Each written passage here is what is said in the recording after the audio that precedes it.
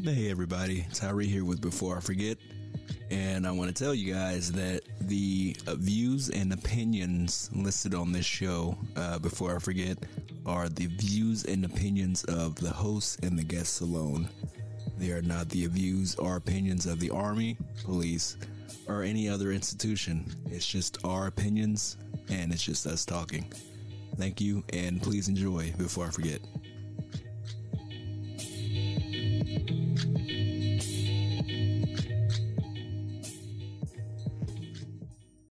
Hey everybody, Tyree here with Before I Forget, and I want to continue the show here with Mike and Sabrina called Better Together.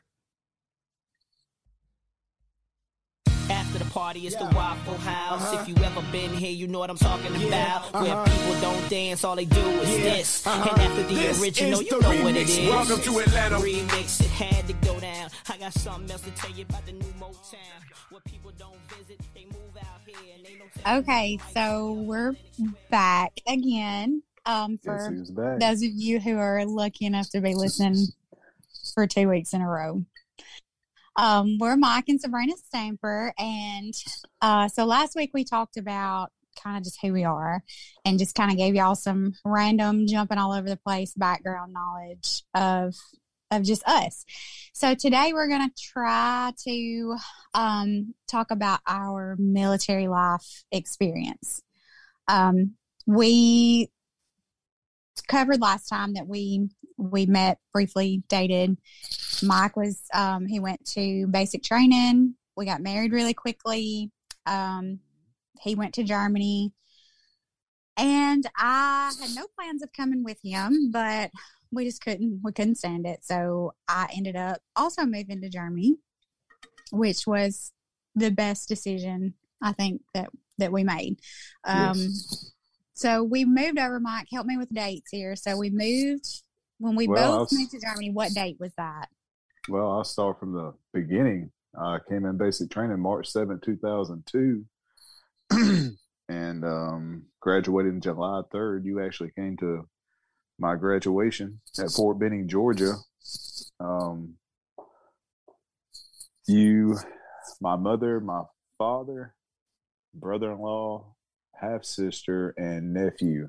And I think you got a little something on my nephew, as y'all, it's the first time you got to meet him when you were driving to Fort Benning. Now, Fort Benning, Georgia, from where we are, is about 5.5 hour drive. And how old was Brody? Oh, he was like 2. Yeah, terrible 2s. So you had an experience with that. And, I mean, we're sitting here now. At that age, I was, was 20. So I was 20-year-old. And you were 19? Yeah, 19. Okay. You were 19. Okay, I was 20. So y'all come in. I see y'all. I mentioned this on the podcast. I can't remember. I think it may have been the first one with KJ and No Sound. And what I thought when I first saw everybody, and the turning blue ceremony where they put the blue cord around you as an infantryman. Yeah, you talked. Yeah. So, and then we went to, we'll kind of start there and kind of pick it up, because that's where, the journey kind of begins, because you didn't know at that time I was going to ask you to marry me. I had thought about this on the fire guard one night. Like I tell people, I actually finally sobered up about 2 months into basic training. That's about how long it took for me to actually start thinking about my future. And we were writing back and forth letters, and the only time I really had time to write a letter was on fire guard. Letters like with a stamp in the mail. Isn't that crazy? Yes, that was a good time. No email. It hasn't been that long ago. No email, no texting, no social media, no messenger, actual pen to paper letters. And I would always spray my letters with perfume. That's right. I got a story about that one, actually. Isn't that sweet? Yes, it was. Especially at one moment. We were, we would write letters back and forth. So after about 2 months in the basic training, now listen, I joined up. I got to Fort Benning, Georgia, March 7th. I was in 30th AG, which is kind of like a little holding facility. It's supposed to be only about 3 days. You're actually supposed to be there, but there were so many coming in at the time. I was there for 21 days. So it was extremely slow, extremely boring. And finally, when I went down to basic training, it was 3 weeks later. So, that's the reason there was the span there from March 7th, 2002 to July 3rd, 2002. That's the reason there was that little, that span of time. So anyway, so yes, you come in. So I was writing you, and I thought, if she sticks with me through this, then I'm going to ask her to marry me, because we had dated on and off, for a couple of years, but we had got serious together probably about 3 or 4 months before basic training started for me. And that's after I had gotten into a bunch of trouble. And and hanging out at Northeast Community College apartments in Boonville up there. And that's what I call it there. So yeah, when you come to the graduation, the Turning Blue ceremony, I already had in mind that I was going to marry you. Of course, you didn't know that. And we were just crazy about one another. I know I was crazy about you. And I had to break the news to y'all. I had not broken the news to y'all because I had received my orders to go to Germany. Now, I had put in for Fort Campbell, Kentucky. And I thought maybe, because I thought, rappelling out of a helicopter is a lot better than jumping out of a plane. I didn't know many places to go. I was ignorant about the Army, about the military in general. And so that was the first place that popped in my mind, the only place that I really knew. The other 2 places after that, I just had to ask someone. And like I said before in the podcast, I didn't want to come back to Fort Benning, Georgia. I had enough of that. So anyway, yeah, you come to the graduation. We go to Columbus for my little leave, or, the little time they give you to spend with your family. And we go eat like at a steak restaurant. I can't remember the restaurant in Columbus, Georgia. But so we're sitting there, and this is when I tell y'all I had known for about a week and a half, 2 weeks prior. I had got my orders that I knew I was going to Germany. I didn't know where in Germany. I just knew I was flying into Frankfurt. And so I thought the best time to break the news to y'all would be during that lunch that we were having. And so I said, kind of just started grinning and said, I got my orders. And because y'all had asked where I was going, one of you did. I can't remember who it was. And I was like, well, you're not going to like this one. So that's when I threw it out there. So I'm heading to Germany. And I'm kind of like you, I had really never been anywhere. I didn't have any ambition of going anywhere. I didn't want to. I thought I was having too much fun here. And so, yeah, that's when you were having too much fun. That too much fun is why you ended up in the military. Let's get some of it. Or what I thought was fun at the time. So anyway, so that's when I dropped the ball. I'll just jump in here. He told that where he was going, and honestly, I kind of thought that was it for me and him. Really, your head dropped. I mean, like, I was just like, okay, like, we'll hang out this summer, and that's gonna be it. Like, it was this great thing, but it was just this whirlwind, whatever. And he doesn't feel the way I do, and I'm just gonna move on. And so, before I realized that we were kind of like a serious thing, we were just kind of just having fun. I was dating several people, and like nothing serious, and didn't want anything serious. I was just having fun with a lot of people. Well, I ended up dating this one guy, and I don't even want to say dating, because like we just kind of hung out like with groups. Like it was never just me and him. But apparently he thought I was the one.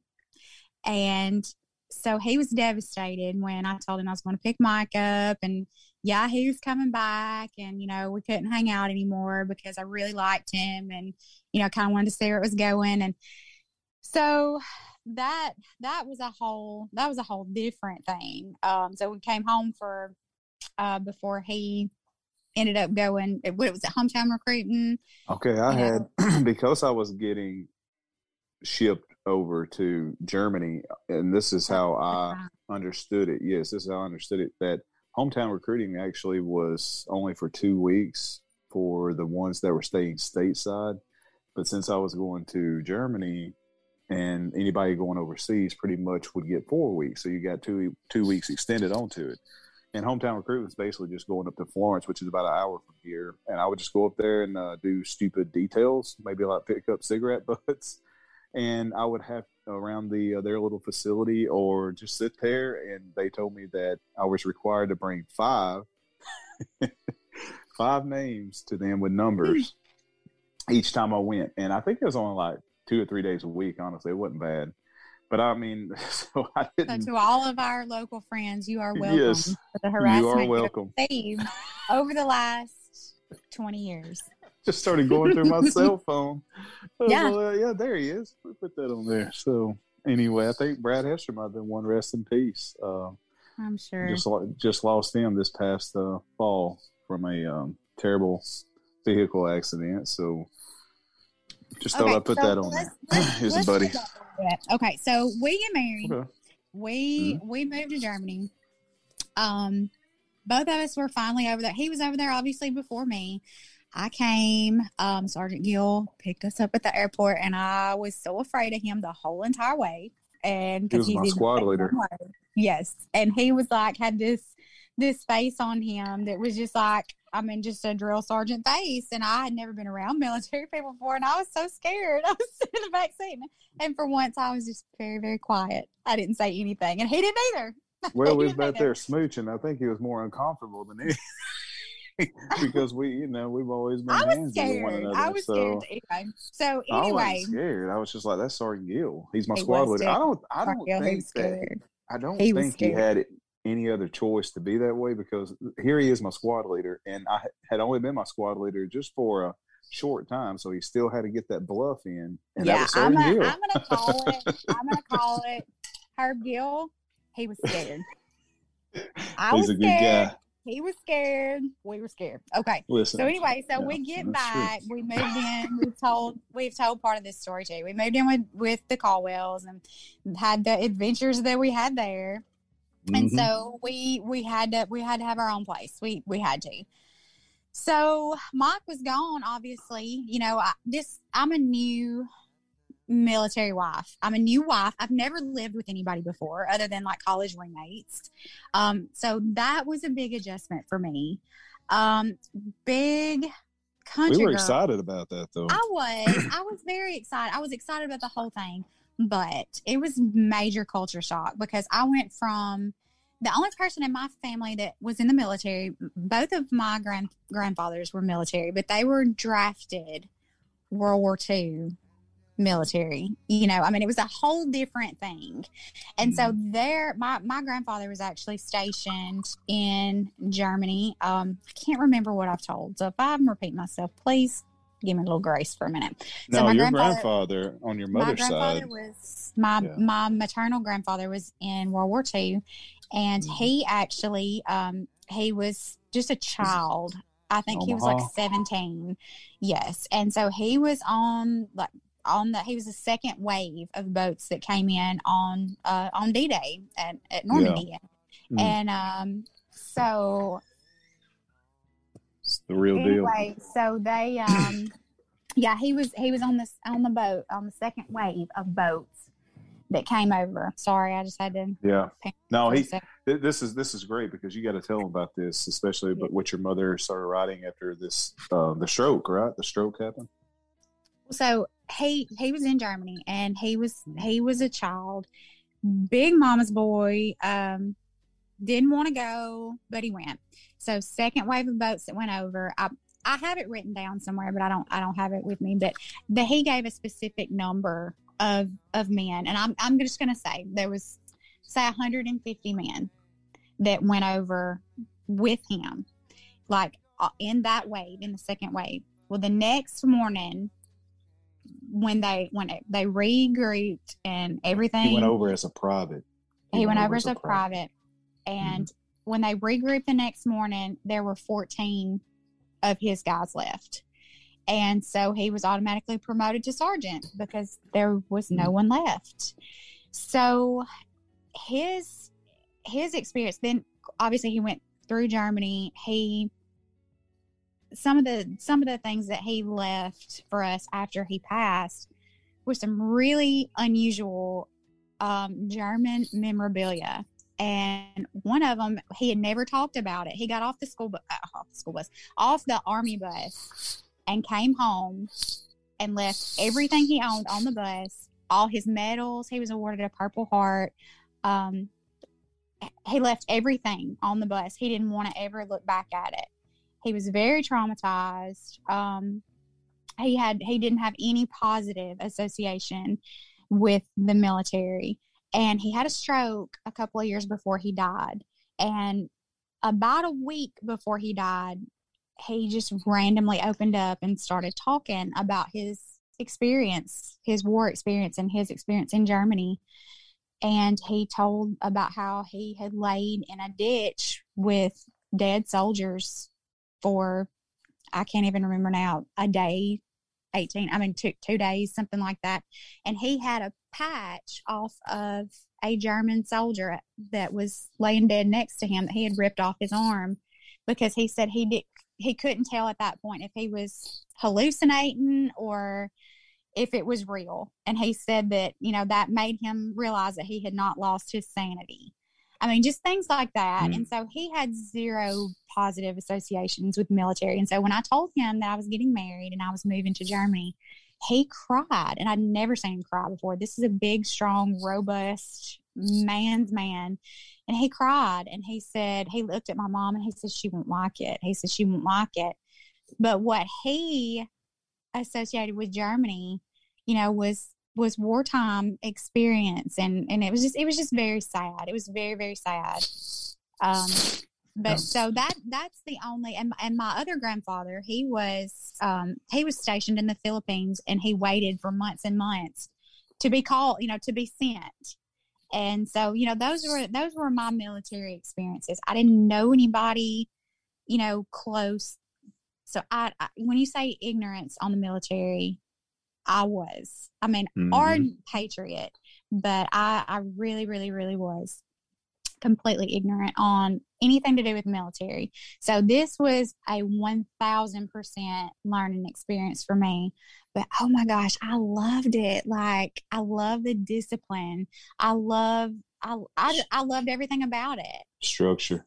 I did. And maybe it's just my type A personality. I don't know, but I loved that life. And there's so many parts of me that misses it so much. I don't miss the deployments. I don't miss, the hardships. There's a lot of hardships with coming, that come with being a military family. I was talking to Amanda Gill on the phone the first time that we ever talked, and we just clicked right off the bat. And she starts telling me, some of the things that they're dealing with. They're just regular life stuff, talking about like TRICARE insurance and, just regular everyday life stuff. And it brought back so much for me. Like, I remembered, because I kind of view it in hindsight, with rose colored glasses. But in reality, I mean, it's very, very hard to be a military family. It really is. And so for the men, it's this experience. It's, they have different hardships than we do. But, I think that there's so many people that don't realize, what the women are going through. And we didn't have children when Mike was in the military. And I'm telling you, these women that are raising families by themselves, y'all, hand clap. Oh my gosh. Yes. I can't imagine. And you have my greatest respect and admiration. But so yeah, in Germany, we finally got our own place. Who was it that helped us get that place? Because I was First Sergeant Salinas. Whiny tail. Every day I was crying, and I was like, well, we got to get out of here. We got to move. We got to do this. And I was just miserable. And, like I said, I'd never lived with anybody before. And now I'm living with my new husband, who we honestly, if you want to know the truth, we didn't know each other. We were crazy about each other. We did not know each other. We didn't date very long at all. And I'm in another hemisphere. I have no friends, no family. I don't speak the language. You just dropped it all. I don't speak the language. I don't speak military language. That's a whole different language. It is. I have no clue. And I felt so lost. And, Mike was gone a lot. I mean, they were preparing for deployment. I mean, war had just broke out and everything had just got cranked up. And I mean, he was gone a lot. Yeah. And so it was just me. And it was a very lonely existence in the beginning. It was scary and it was very lonely. Yeah. Well, and we got married in December of 2002, and I came back and went to Pre-Ranger in January. And then that's when, shortly after that's when the talks of the war that we thought we were supposed to be going to Turkey, where we were supposed to be actually. And then the Turkish government kind of turned that off on us. I mean, right at the last minute. And actually you had just went back to the States. You had come over for about 2 weeks. Yeah. During Valentine's Day, during February. And we were supposed to be actually deploying to Turkey in March. I think it was March, but we were going to be leaving early. Yeah, that's why I went back home. Yeah, I think we was going to take over a airport, so we could fly in. But anyway, that got canceled. So then we finally get our own place. We finally get our own place, and it is the cutest place. Like, I know I've said that before. I loved it. It was so homey. It was so cute. And small. That's how it was tiny. Oh, I loved it. I absolutely loved it. I could stand in my kitchen and almost stand in the middle of the kitchen and touch both walls on either side. It was so tiny. I wish I knew how many square foot that was. I did too. It had arched doorways and the biggest bathtub in the world. And the longest bathtub. If you don't know me, like, my hobby is taking a bath. Like, if that's not a hobby, then I don't have one, because I love to take a bath. It's the only place people leave me alone, and I get this is true. And this so that's my hobby. So anyway, we got our own place, and I was just carried away. We had no money, no nothing, and that's how we got to be such good friends with the Humphreys, is because they were kind of our apartment buddies. They were in the same complex. It was like 2 buildings that were separated by a wall, pretty much, and they were in the other building. And so we shared holidays with them. We did Thanksgiving with them. We did, I don't know, the Humphreys, like, if y'all are gonna remember this, when we had Easter with y'all, and we were kind of splitting what we were gonna make, like, just kind of like a potluck thing. And it was just the Stampers and the Humphreys. And I remember I was so lonely. Like, I was homesick, and I needed that, I mean, my family gets together. We eat for everything. That's what we do. I mean, we eat. That's what we do. That's our fellowship. I mean, we get together and we eat. And that's what I love. Like, I am just a Southern girl, and I love it, which I'm going to interject something real quick, and then we'll get back to the story. I listened to my podcast last week, and oh my God, like, in my head, I hear, Dolly Parton off Steel Magnolias. That's what I hear in my head. Then I hear, when I get on the podcast, and I heard it on the way home from work, I turned every shade of red on the planet. I was like, that ain't Dolly Parton off Steel Magnolias. That is Tina from Yellowstone. It is not that bad. That is what nothing that like is. that. It is it's fine. awful. So you just talk the way you talk. I told myself on this one, I said, I'm going to water that down. I'm going to water it down, and it's going to be better next time. Yeah, you didn't. But I got carried away and started talking, and Tater, she back.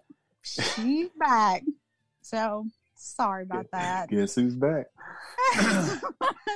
Yeah. Anyway, so back to Easter with the Humphreys. Okay, so I I think Dustin and I were the ones that were going to be cooking. And I don't even remember this. Well, yeah, this was so, it was kind of spur of the minute. And I actually think you talked to him about the fact that I was missing home, and I miss like at holidays and stuff. And so we got together and we planned a meal, and he was making like mashed potatoes. That's the only thing I remember he made. He made a bunch more stuff, but I do remember he made really, really good, like homemade mashed potatoes. And I was talking about that I was going to make a chicken and dressing. And they were like, I remember them looking at each other, and they were like, do we need to bring a salad? Or and they were both trying to be so polite. And I saw looks on their face, and I was like, like chicken and dressing. And they had zero clue what I was talking about. And Krista finally goes, stuffing. You're talking about stuffing. I said, no, honey, I am talking about dressing. I don't know what you're talking about, but I'm talking about dressing. So anyway, I introduced them to dressing. They knew about stuffing. They did not know about dressing. So anyway, so we had Thanksgiving with them one year. We had Easter with them one year. And I mean, like that, it's great. That's the one thing about military is that they become your family. I mean, and it never leaves. Like it never ever leaves. But anyway, so yeah, that's how we got to know them, and thank God they had a car because we didn't half the time. Sergeant Humphrey had a Mustang. It was like I don't know. What was it, like a 98? He had that green Mustang, and then he got like a really nice Mustang, right? Like after y'all got back, it was that black Mustang. Actually, then we went and bought I think we went and bought it like after we got back from Iraq, an 80-something model Mercedes. I'm not gonna lie, man, that thing was a tank, bro. That thing was awesome. It was, but you know what? Houndstooth, interior. At that point, once you have reached the point that you have been in the line at Popeye's Chicken and your car catches on fire, and then you have to drag it out of there with a yellow rope tied to the back of somebody's truck because you can't afford a tow truck, you don't care. If it goes down the road, it'll work. Listen, man, you got to go into that story. I mean, I'll help you out with it. You got to go.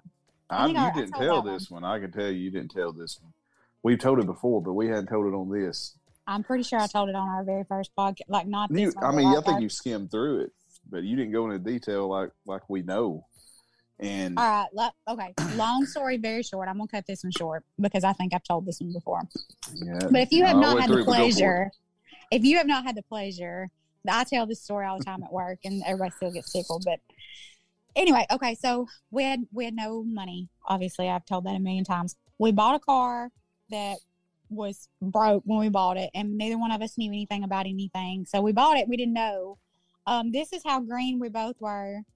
Especially my dad had always taken care of everything, like oil changes and all that kind of stuff. So I knew nothing. I didn't know how to change oil for nothing. Mike didn't know you had to change oil. All I knew is you put the neck into the gas tank there, and you fill it up, and you take it out. So he knew nothing. I was very ignorant. So I just was counting on him to take care of things, and that didn't go well for our pink car. Well, this car used to be red. It was tore up before. That was Sergeant It Dewey. was. I didn't even pay fully for that. I had to tell Sergeant. I finally had to go to Sergeant Dewey, and I did it sincerely. I said, Sergeant, I just can't pay the rest of that $300. The head gasket was busted. The head gasket was busted when we got it. And we didn't know. I mean, he knew. So anyway, because he was like, "I'll hear you." He didn't even argue with the point that I was like, "I'm not going to pay you the rest of the money for this." He knew. That was kind of sorry though. Come back, Sergeant Dewey, we owe you $300. Send me your Venmo. So anyway, that's not the kind of people we are. Anyway, that's neither here nor there.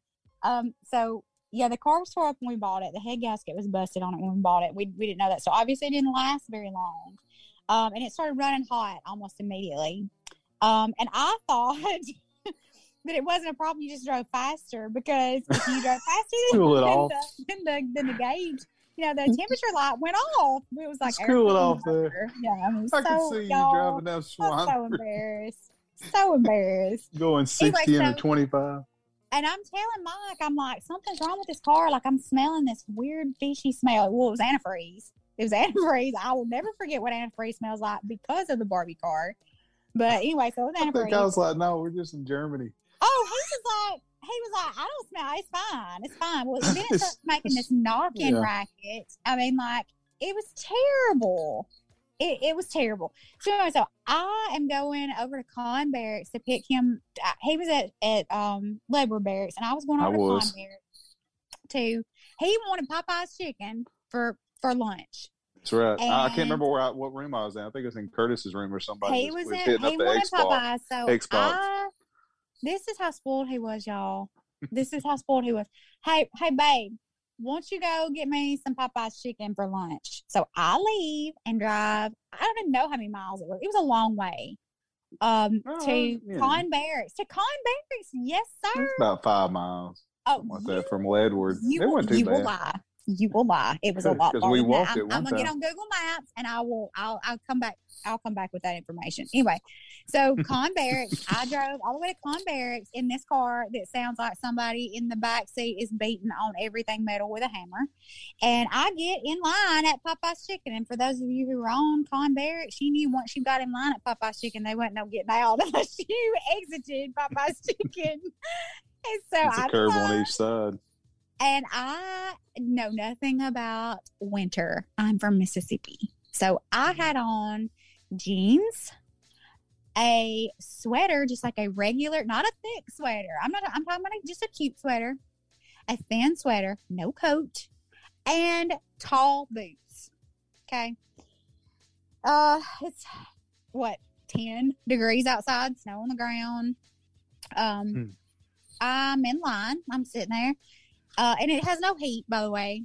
So I'm sitting there, and the temperature gauge is rising and rising and rising, and I'm all, well, I need to be moving because I need to get the temperature gauge to go back down. And so all of a sudden, smoke starts billowing out from under the hood. And do you know what I thought? Not my car's tearing up or I've got a problem. I was embarrassed. I was embarrassed. And so I keep sitting there and I'm thinking, what am I going to do? Like, what am I going to do? Well, then actual flames. The car was actually literally on fire. Oh, this soldier going to walk up to my window and tap on the window with me sitting there thinking, what am I fixing to do? He tapped on my window. He said, ma'am, your car's on fire. I never looked. I said, I know. I know. You think? I can't go anywhere. I got 2 curves on each side. We had to push it. Me and that soldier, I don't even know who he was, had to push that car, had to make people back up and push that car out of line at Popeye's Chicken. So anyway, then I'm trying to call Mike, and I know I told the story, and couldn't get him to the phone, and he's in there playing Xbox with some of you boys. And I think I was just watching them. It was I was there. It was the whole thing. And then Al came and picked us up in his big old jacked up country boy pickup, and we tied a yellow rope to it and drug it to the lemon lot and abandoned it. So that's how that went down. Well, the thing was that you were upset, and it took a little while to find me. And I was sitting outside on a curb at the shopette on Con Barracks, and it was 10 degrees outside. And that's the reason I'm going to bring this up for all the brothers that knew.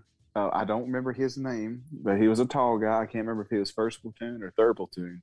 But anyway, he was on CQ, and he was really tall. You'll remember it, guys. You'll remember the one I'm talking about.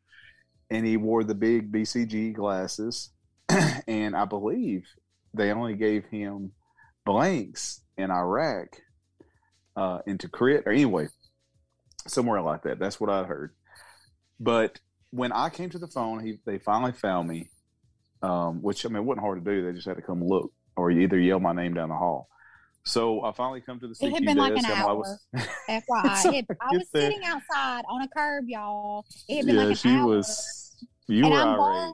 I'm going up to like random soldiers that I don't know ranks. I don't know anything like that. I don't know. For all I knew, I was walking up to like freaking general. I mean, like, I didn't know, and I was like, dude, I need a phone. Like, you got a phone? When you finally got a hold of me, Yeah, Good thing I was dressed listen, nice.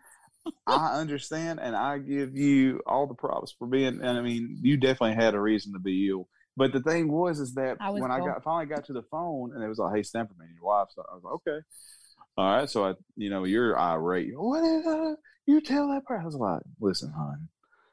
And I had to kind of whisper this because I felt bad about the guy. He said, "If you could see this guy," I was like, "If you could only see the guy that I'm looking at right now," then anyway, that explained it. Anyway, y'all know who I'm talking about. Y'all will know. Y'all will remember. So anyway, that's who was on CQ, and we had to tell that story because of that. That was great. But anyway, I called him. It was not great, but I called him back on Hot Shots. Looking back.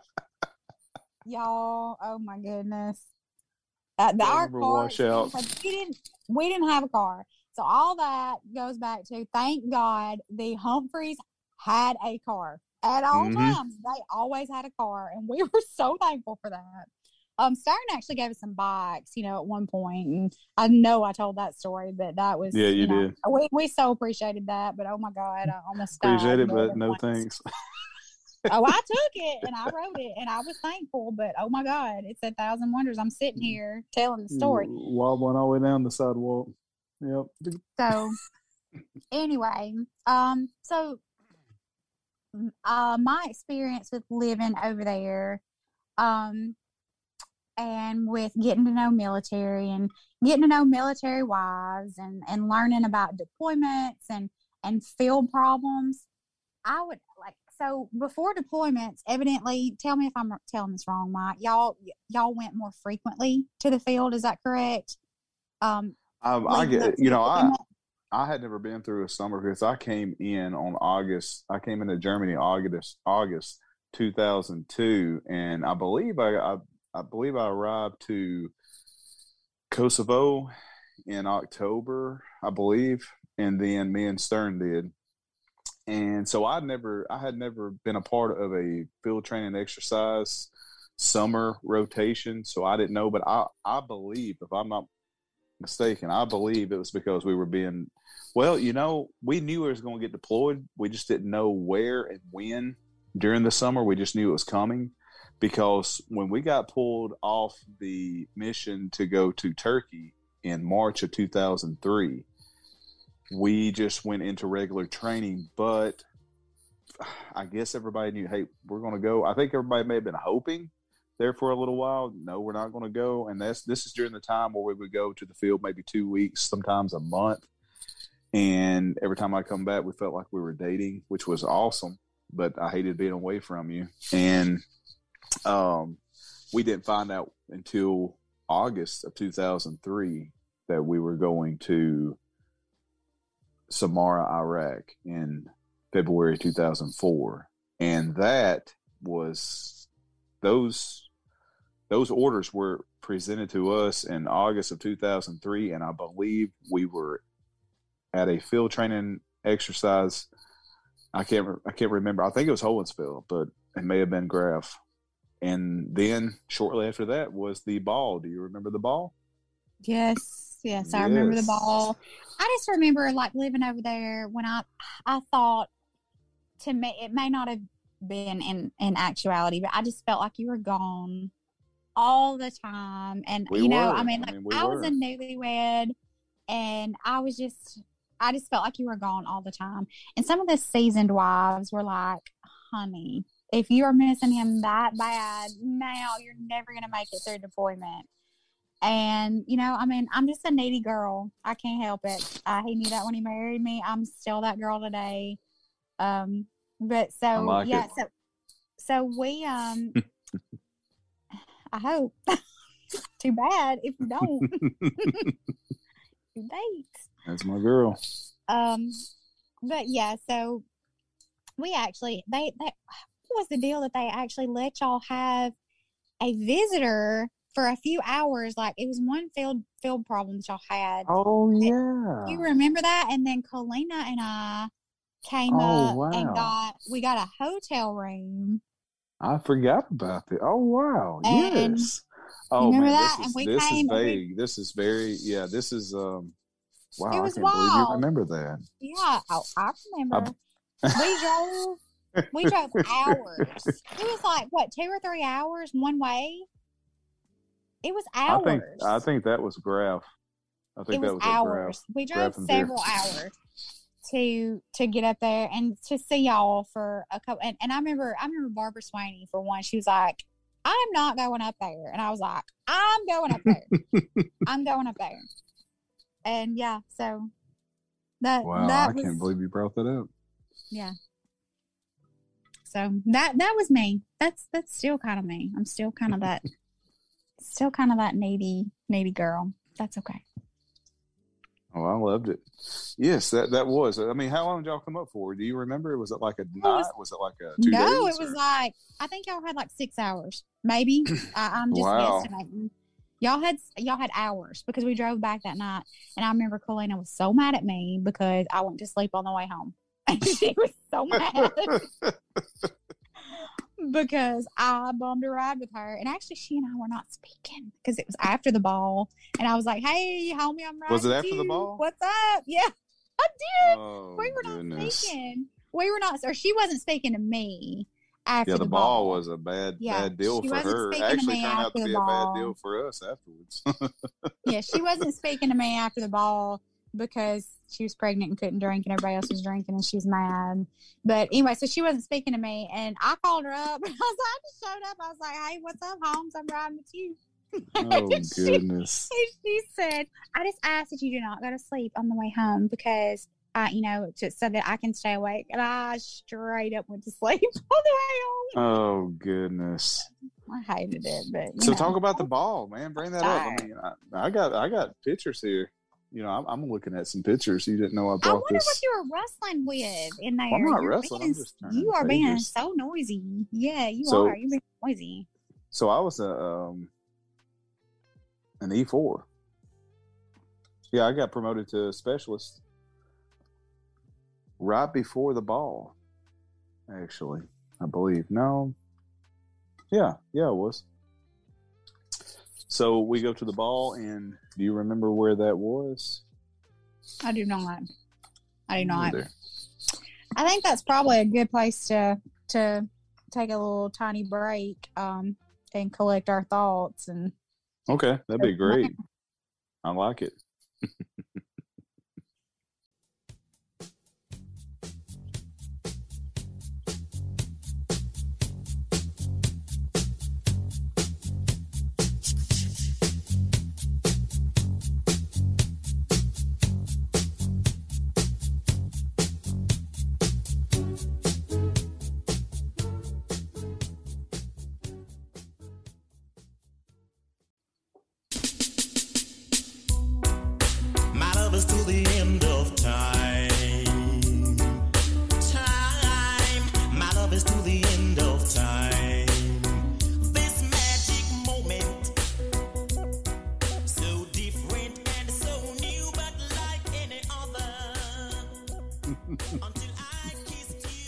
Okay, so if anybody still wants to be our friend after this show, and y'all freaking love us for just who we are, and that is really sad, and I'm sorry for y'all. No. Do not apologize for any of this because let me go through these 3 songs first of all. Okay, real quick before we get back into the ball. Sorry. No, this is great. The first song, Jermaine Dupri, is a remix also there. The very first time I heard that song, and this is why, we kind of do this to put everything in. I still listen to that song in the gym. I'm not going to lie. Oh, man, I'm telling you. Anyway, 2002, I'm in basic training, digging a foxhole. Actually, if you don't know what a foxhole is, let me throw it out there. A foxhole is a hole in the earth that's used by a soldier as a small fort. From the safety of a foxhole, troops are protected somewhat against enemy fire. Anyway, so we did that in basic training, and there was like an actual day where we did that. That specifically, that's what we did. And I guarantee we dug, man, I'm going to tell you what, I was so sick and tired of foxholes, of digging foxholes, I could have cried. So anyway, I guarantee we dug 15 foxholes. And I mean, they wanted them like, the drill sergeants come up to you and be like, "That's not good enough. Needs to be 2 inches deeper." And you're just like, oh my goodness. They were just doing that, of course, just to be drill sergeants. But anyway, so while we're doing that, there's a little break. They allow us to have a break. My senior NCO drill sergeant pulls up, which is Drill Sergeant Cambry, by the way, pulls up in his 4Runner, and he's bumping this song. And guess what? It's the old remix of Welcome to Atlanta by Jermaine Dupri, which has Nelly in it. And, of course, it's got Luda. Then you got Snoop. And it was just awesome. I said, listen, I told myself at that moment, I said, I'm going to find that song when I get out of basic training. Sure enough, I did. So there you go. A little bit of history for the song, a little bit of understanding why it came. The second, we got MJ. We just went into a big discussion about this. MJ has always been a part of the Stamper family from the very beginning, from the 30th anniversary where he did the sideways moonwalk. If you don't know what I'm talking about, YouTube it. Anyway, MJ, he was awesome. Or, rest in peace. The third one you just heard, that is a very special song. And Sabrina won't really say it's a special song, but it is. It comes from a very special movie that we watched. I'm going to throw this back to the 80s guys. We got any 80s in that's the... a special song. It's a special movie. It evokes a special memory of a special time. Exactly. And that is this magic moment, but it's done in a Jamaican style way because that is off the movie. If you don't know, man, I hope there's some out there that says, oh, I know where that song's off of. That song is off Who knows of the it? movie. You're our best friends if you know it. Okay, let me give them some hints. Tom Cruise, Elizabeth Shue, come on. 1980s, beach. Cocktail. Yes. Cocktail. The movie Cocktail. If you haven't watched Cocktail, please watch Cocktail. Yes, now, listen, I know Tom Cruise is a weirdo. There's no doubt about it. Great actor, but a weirdo, which most of them are. But anyway, that movie, Sabrina, how many times we probably watched that when we were dating? I mean, we were dating. No telling. Right before I went to basic training, and then throughout the military experience, we'd always go back to that. What you gotta that's our movie. What you gotta understand is, okay, so when we say this, like when we were dating, we were in this apartment for just a few weeks before we went to basic. So we were spending every second together that we could. Okay. Yes. This is before Vudu, Netflix. I mean, like even the DVD mail-in Netflix, y'all. That's how much things have changed just in 20 years. It's just wild when you think about it. Blockbuster was still a thing. Like that was a big deal. Blockbuster was a big deal. You stand in line and rent the videos and bring them back, or you get the late fees and, all that kind of stuff. Okay, so we were in this apartment and the theme of our marriage, we had no money. So we had the movies that were available to us. I don't even know how that movie was in there. Like, I don't know whose it was. It may have been John Stacy's. I don't know whose it was. Shout out. It was in that room. And I had never, I had seen it, but Mike had never seen it before. And so I was like, oh my goodness, this is up there with like Top Gun. I mean, you got to see it. So we started watching this movie, and it's like, it's got its issues, but it's the best, like beachy romance, like hey, it's even got some military background to it. Yeah, military. But anyway, so that I don't know how, but that just kind of became our movie. And even now, like if we wake up in the middle of the night, we can't sleep or something like that, we turn that movie on and just like go to sleep to it or something because it's comforting. It's just like comforting. It's just, we're weird, but anyway, but that song is in that movie. We are no longer, thanks to you and this. I don't know revealing about you, who we really are on this podcast. I'm still there. We'll show it in June. Again, I'm so sorry. But anyway, so that was our movie. That was our movie, and it was. I don't know. Even still, he's right. I mean, I can hear that song, and that's what I think about is that time we spent together. And anyway, it was special. It was Good just times. special. So anyway, so that's back a shout out. Yeah, to Cocktail. Great movie. If you haven't watched it, go watch it. Tom Cruise, Elizabeth Shue, Cocktail from the 80s. It's great. It's great. Right. Life changing. So anyway, back to the ball. So we went to this ball, and so earlier we were talking with Tyree, and Mike was sharing some horrific pictures of us at the ball. Like, seriously, like, why, between my accent and his music and his dancing, oh my God. And like, might even get a piece of that in June. And then my lack of if you're lucky. Where were my eyebrows? Like, Eyebrows. seriously, Mike Stamper did not love me the way I loved him, because I would have never let him walk around looking like that.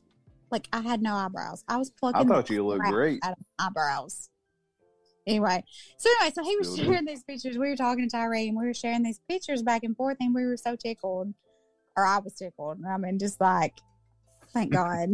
Thank God for maturity, for growing past some things. But anyway, so we were at this ball, and we showed up, and I think we talked about this last time. They have like a whole bunch of toasts at the very beginning of the ball. And so I was a small girl. And so I was a little thicker back then in some ways, but I was a petite girl and didn't drink a whole lot, not a whole lot. And so I was pretty much a lightweight as far as that. And so when they were toasting, I mean, like, everybody was drinking. I mean, like, you drank with every toast. They toast. I'm telling you, they were toasting 20? The napkins before it was over that night. Yeah, it was like, look at this napkin here. Toast cheers. To this. Cheers to the napkins. And we were like, yeah, napkins. Yeah, napkins are cool. Yeah. So anyway, so I didn't make it very far past the toasting. So I was having a very large time at that point. And so our dates, we came with the Caldwells. We ended up not leaving with the Caldwells. And this is kind of a, not to call anybody out, because, Hey, just to throw this out there, the ball was a celebration for us going to war. That's the way the military does things. It was pre-deployment ball. Yep. And they do that. Fall. They do that. It was in October before they were being deployed in February. Hey, we're going to get shot at. It's really cool, though. It was really cool. I mean, it's just a way to bring everybody together. I mean, like, I don't have a problem with that. I think it's great. I love military traditions. As weird as they are, I love it. I do. I love it. I was there for it. So anyway, so we went to the ball, and we ended up leaving with different people for, those of you who know that story know the reasons why. So anyway, so we ended up leaving with different people. We drove home. Probably should not have, but we drove home. Oh, we went to Rob's place. Absher. Yeah, we stayed with Absher and his What's up, wife Rob? at the time. Love you, brother. I'm so sad that they're not getting to come to Florida this time, but next time, because I cannot wait to meet his wife, Crystal, because I told Mike the other day, they literally have provided me with so much entertainment on social media the last 10 years or so. Like, I get so tickled at them. But anyway. Rob, you've had plenty of time to adjust now and to settle in. Tell them, just tell them that you are going to Destin in June. I mean, you're the boss. Tell me you're going to Destin in June. Oh my. Anyway. Okay. Moving on. So Rob, we miss you. And we do. I don't know. I'm certain he remembers this night because it was bad.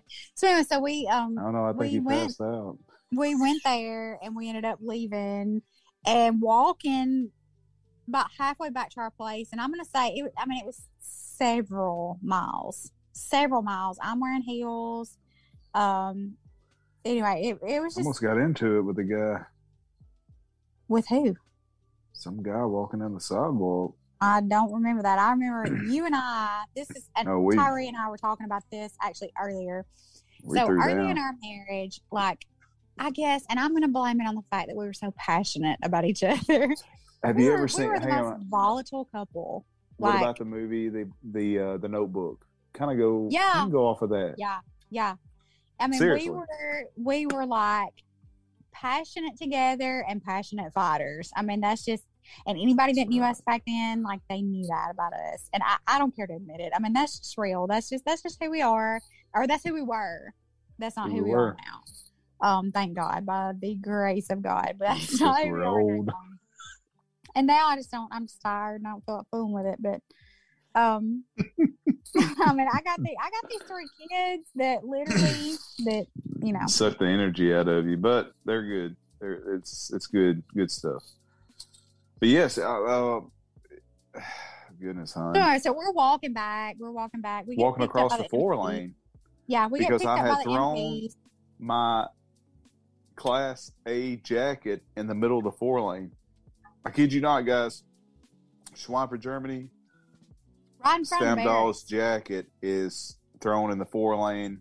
I guess I'd had too much to drink, but at the same time, I was just and it was an older MP. I have no idea. I What think we're this fighting MP about. was like in his. Here I'm saying older. I think he was in his late 40s. He was our age. He was our age now. He was our age now. Well, he picks us up and he's like, kids, you know. He could have put us in jail. He was like, I'm telling y'all, he was like, do not talk anymore tonight. He was like, go home, sleep it off. You know, and I'm sitting in the back, like crying. He's sitting up front with the MP. I'm sitting in the back crying. And I don't even know what we were fighting about. It was something so stupid. Like we were both drunk. Stupid. I think it's because I stopped drinking so much. But anyway, I put my elbow up on the. I'm sitting there with my elbow like up on the door facing, the window facing, and he's talking. He's giving us that. His counseling. His counseling. Yeah, he's like, listen, y'all are kids. You're in love. It's just there's just not enough time to be doing this. Enjoy each other. Y'all quit arguing like this. And I'm over there like, yeah. And we were ill. I mean, yeah. But I literally threw my I think that was Class the best part coat of us living in Germany for as long as we did, because we were children. We had no business getting married. We had no idea what it entailed. I was spoiled rotten. And we had no idea. And so like we were mad at each other, like either we were crazy passionately in love or we were mad at each other. There was no in between. And so but there was nowhere to go. Like you couldn't get mad and leave. There was nowhere to go.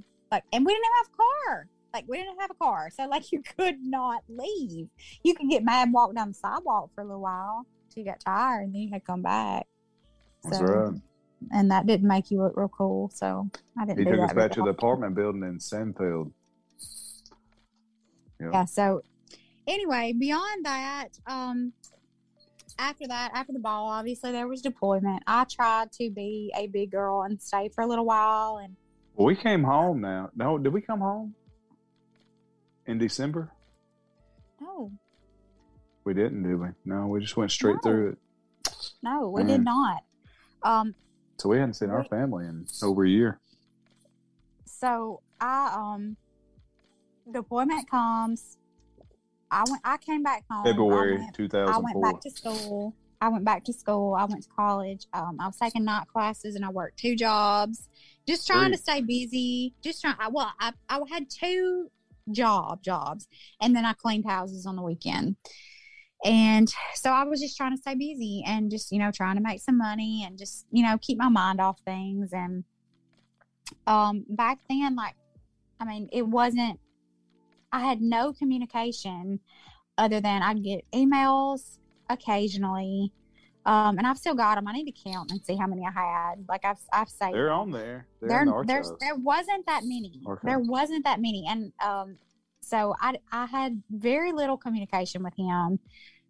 He would call like at random, I never knew when to expect a call. And so I just, I was doing school, I was doing work, and I just stayed busy. And, when I heard from him, it was great. And then when I didn't, I was scared and worried. And, we didn't have the unbelievable access to the minute news that we have now. And that's, that's probably a good thing. I don't always think that's the best thing, Yeah. I don't. I mean, that's just, I'm probably in the minority when I say that, but I don't. But anyway, so when we found out the guys were coming back, Krista Humphrey come and picked me up. I came over early, and she came and picked me up at the airport. And I was there for a couple of days by myself and, getting ready for him to come back. And I tell you what, you want to rewind to R&R, August 2004? Because I came home for two weeks. Yeah, he came home for 2 weeks during his deployment. Well, it was 15 days. Picked him up at the airport. We stayed at the Opryland Hotel, which was stupid out of our price range at the time. We stayed there. We lived like our last name was Rockefeller instead of Stanford. I'm going to tell you right now, you guys, I don't know how y'all did it when y'all went on R&R. Now, listen, I'm just going to go into it. I did not know, because for the first 6 months of our deployment, I didn't know if I was ever going to get the chance to come back. So my mindset was this. I don't know if y'all had the same experience or not. I came back with Peeps, actually, Adam Peoples. And I remember my mindset was that I don't know what's going to happen in the next 6 months after this. So I said, you know what? Screw it. I don't care. Whatever she wants, whatever we need to do, let's just do it. Just as long as we're together, it's kind of quiet. Keep in mind, we did not have a house. We didn't have. No, we split my mom's and your mom and dad's, my mom and dad's. We had to stay with our parents, and I mean, we were 21, 22 years old. I was basically 22. still newlyweds. I mean, who wants to do that? Nobody wants to do that. So we stayed at the Opryland Hotel for a week, and one of the best date nights of my life, hands down, was during this time. We had went out and just got a bunch of like alcohol, and we were coming back. We came back. We had a room down Second Avenue. We had a room with a balcony. We went and got a ton of alcohol. We came back, got in our pajamas, sat out on that balcony like we were rich people sitting out there. That's overlooking that the Cascades Conservatory, all those people walking below us. And if you haven't ever been to the Opryland Hotel, you need to go. It's a beautiful, beautiful place, especially for couples. Yeah. So we had gone through McDonald's of all places because we were so classy. So we went through McDonald's and they accidentally gave us somebody else's order. And so we were looking through it and we were like, oh my God, we didn't order this much food like this. And they said once they passed it through the window, they couldn't take it back. And so I'm telling you, we had no less than like 15 cheeseburgers, 15 orders of fries. I mean, it was like this huge. Oh yeah, it was at the end of the shift. It was ridiculous. I did feel like a rich man. So we took our McDonald's and our beer and sat out on the balcony of this ritzy hotel and sat out there, and we got just trashed and ate our McDonald's and talked about everything and laughed and carried on. It was the best date of my life.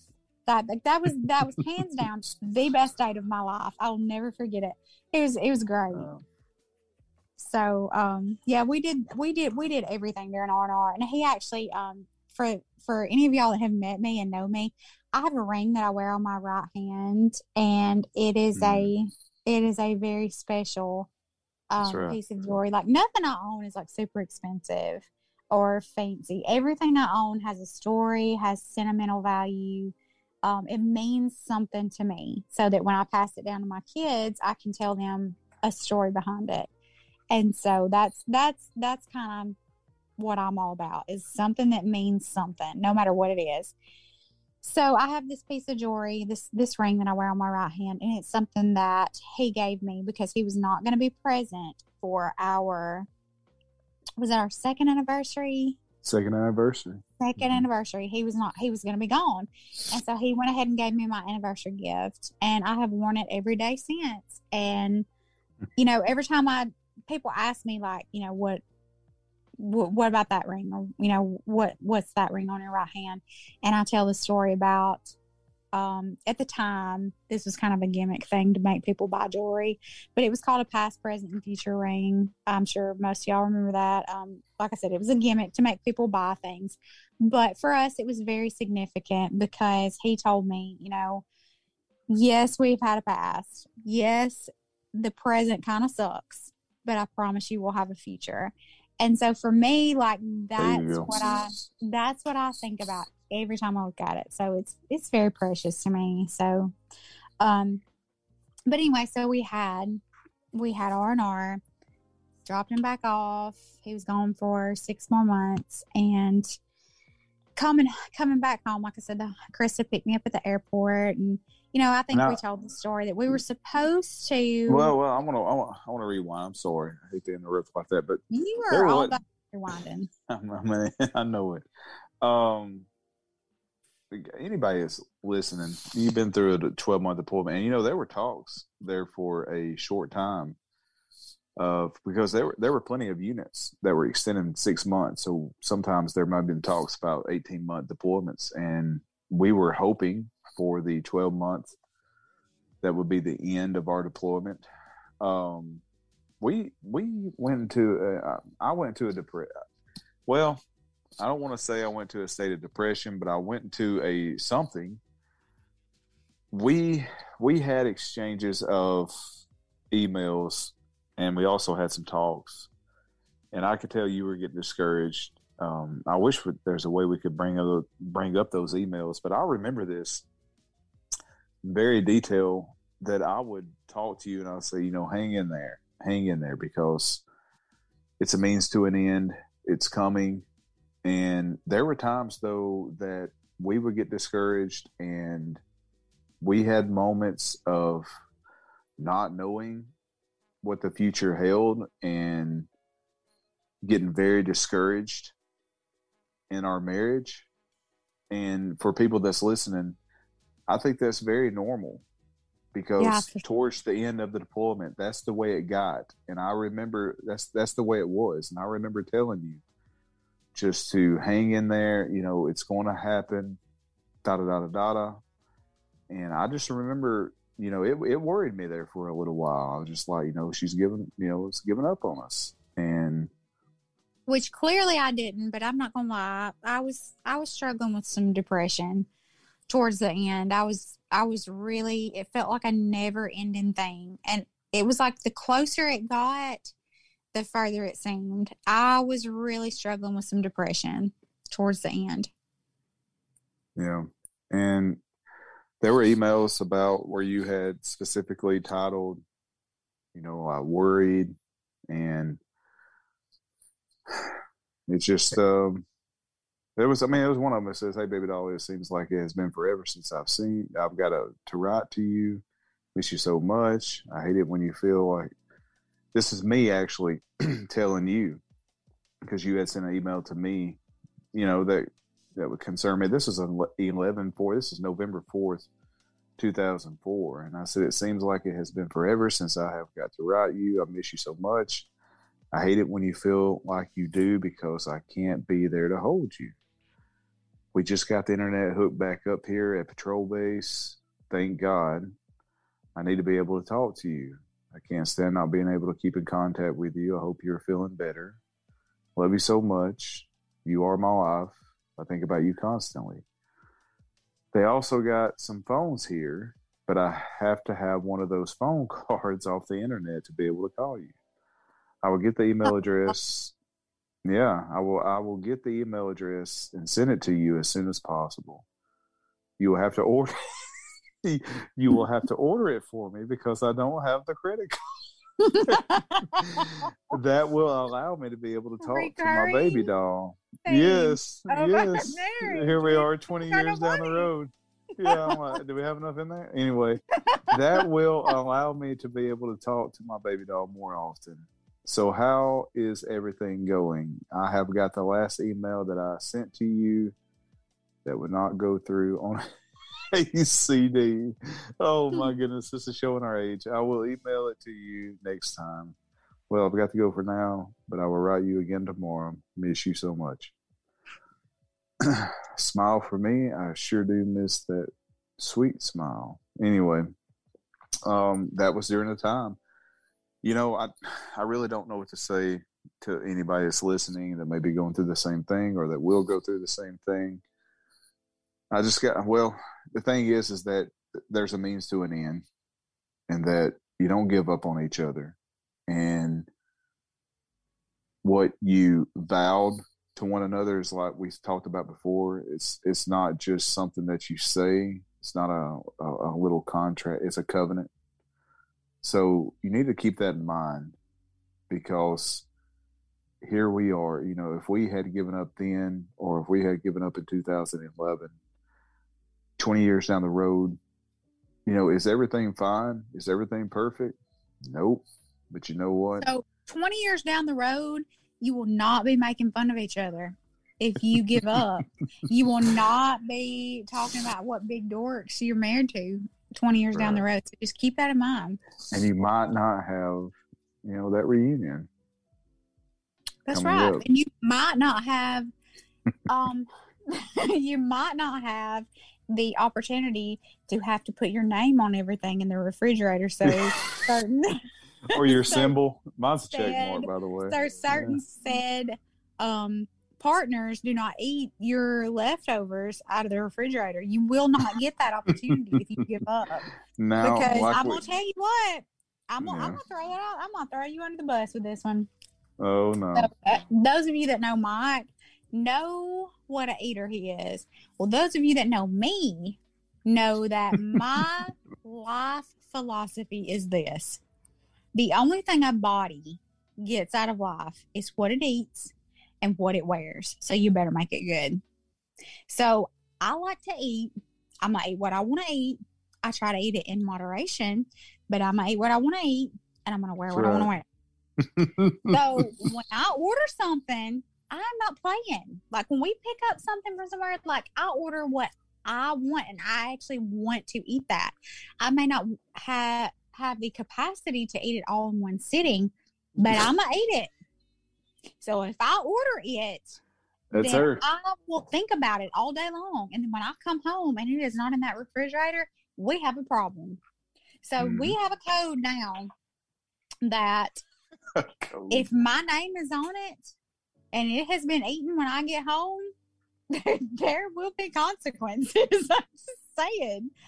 It's mine. You'll get a flogging. I'm just saying, 20 years down the road, you think about that. If you want to put your name on your food in the refrigerator, you think about it. Well, like we talked about in earlier podcast. Now there are times, there are situations that you got to get out of, but for the most part. I mean, currently I'm sitting here trying to shove down the pizza that I ordered tonight. Oh no! I'm trying to get it down because if I don't, he gonna eat it. I'm just telling you. Yeah. We ordered keto pizza for tonight, and it's expensive. I do not mess around. Friday night is at Stamper House. Keto pizza is very expensive. I'm sitting here trying to eat it all because if I don't, he will eat it. Because I'm coming there sniffing around. I'm just saying. No, but seriously, okay. So yeah. With that said, hang in there.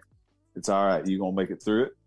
Another thing is that so we're going to the end of deployment. So let's go back to Sarnaut. Now, listen, I don't want to throw anybody under the bus because I love every guy. All the brothers.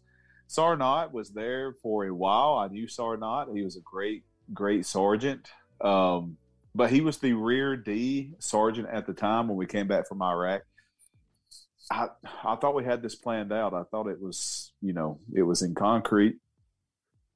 But we come back and we get off the buses. We go into this gymnasium. I remember it as like a gymnasium on we were actually, I think it was Con Barracks when we came in. And I was like, where's she at? I can't wait to see her. Me and Sergeant Humphrey are both looking for our wives. And yeah. Because we were coming together. Yeah. You already explained that in that last podcast. She had a babysitter. Yeah. It was going to be great, man. It was. So we were so excited. I was so nervous. I was too. We had to get a taxi, and I remember knocking on the door. We finally get to our apartment building, and I did not know come he was up. home. I didn't know. She didn't. So I'm knocking on the door, and I kid you not, I don't know what it is. I mean, I said it the last podcast too. I really don't know what it was. I really don't. I wish I could figure that out. I need to think on that more, but I was shaking. And you're looking at I don't know at that time, what, 235, 240 pound guy. And I was just, I don't know. I guess I was just anxious. I was nervous.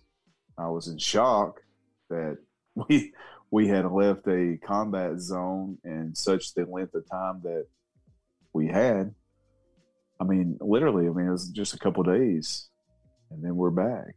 And here I am seeing my wife, hoping for the day to come.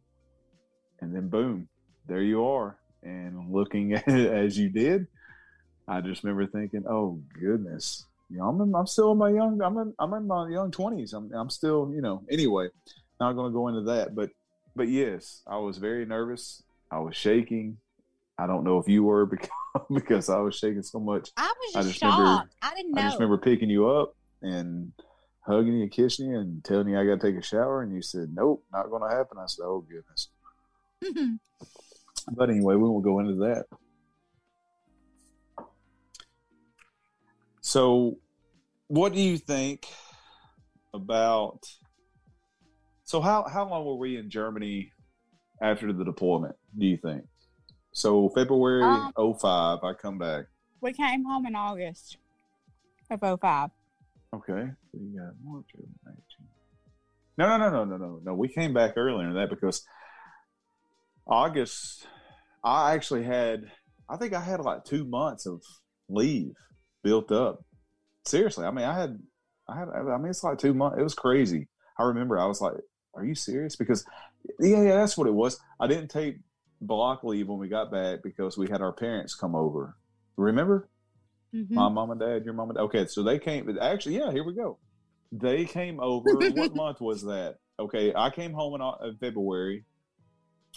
And what month does our parents come over? Which was March. Absolutely March, there was outstanding. Still snow on the ground in Austria. Yes, we went to Austria. We took our parents to Austria, which was really cool. Got pictures of that. We went to. I was on CQ one night. I actually had to do CQ one night while they were there, or either when they were first arriving. Sabrina, let me bring this up. Goodness, if I don't bring this up, you will be mad at me forever. So we take our parents to our favorite restaurant in Schwaben, Germany.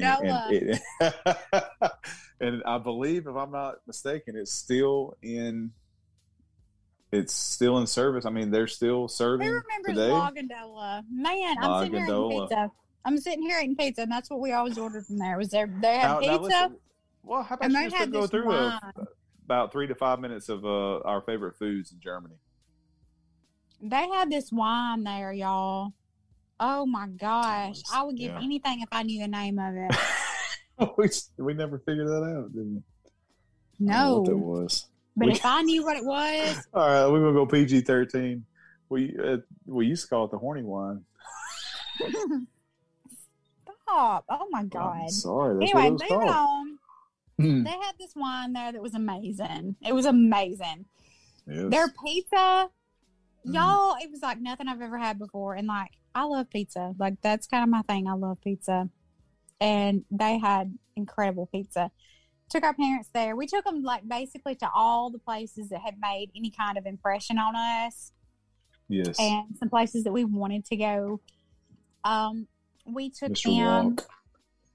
Mr. Walk was above the car dealership and KFC. KFC? Mr. Walk was awesome. Oh, we had a KFC a bunch. Yeah, it was cheap.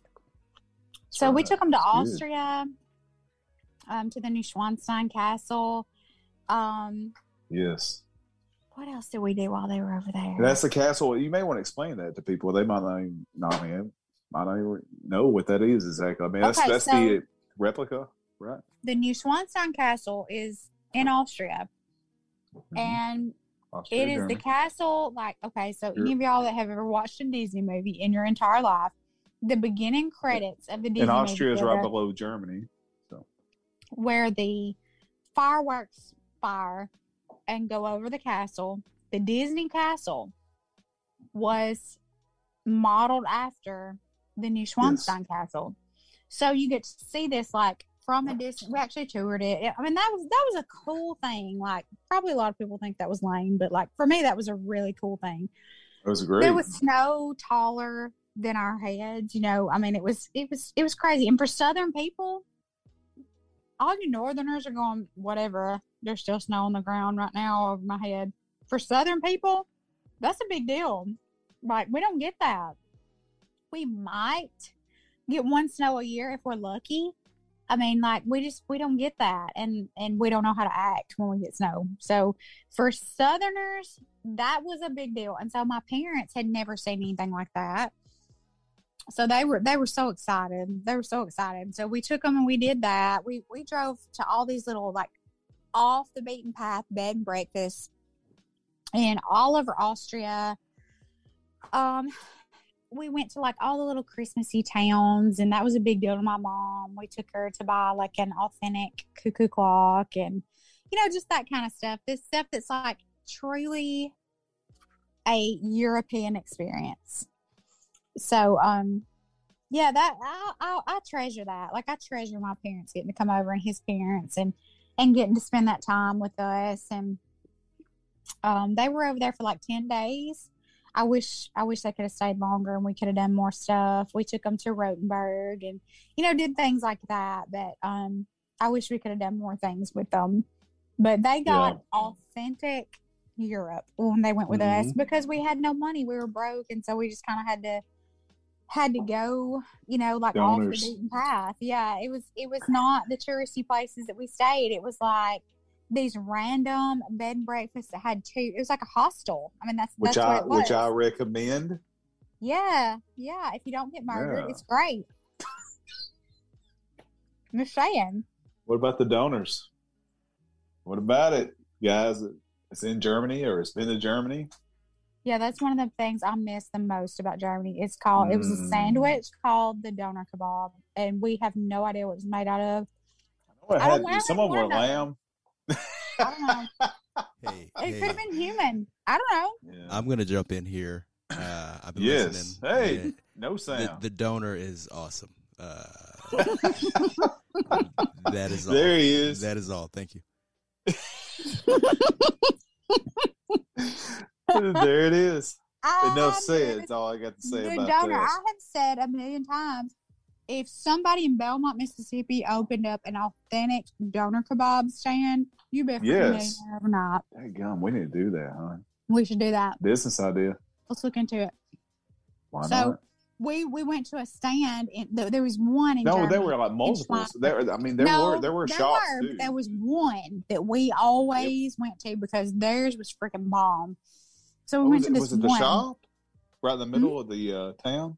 You talking about the shop? Okay, yeah. The one that we walked to, and they were like €2, and we were poor, so that was a big deal. Oh my God, that was a big deal. Two of those. So, and they were huge. They were huge. We could share. I mean, it was amazing.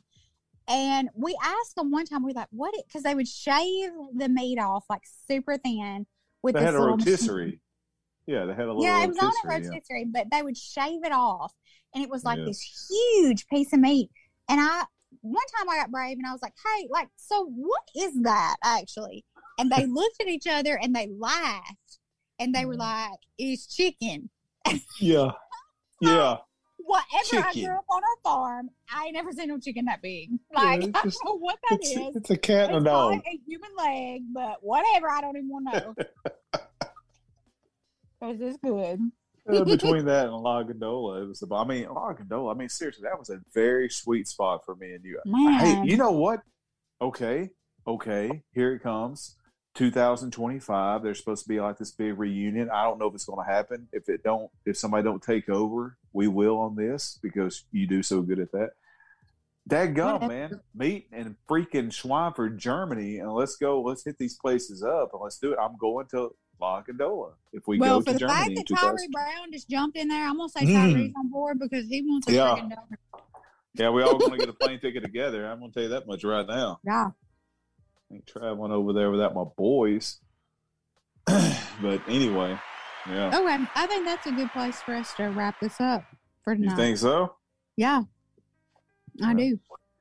I have You know what they say, right? had fun tonight. I have really enjoyed this. There's plenty we can do by ourselves, but it's always better together. Better together, baby. Always. And like I always say, it only gets better.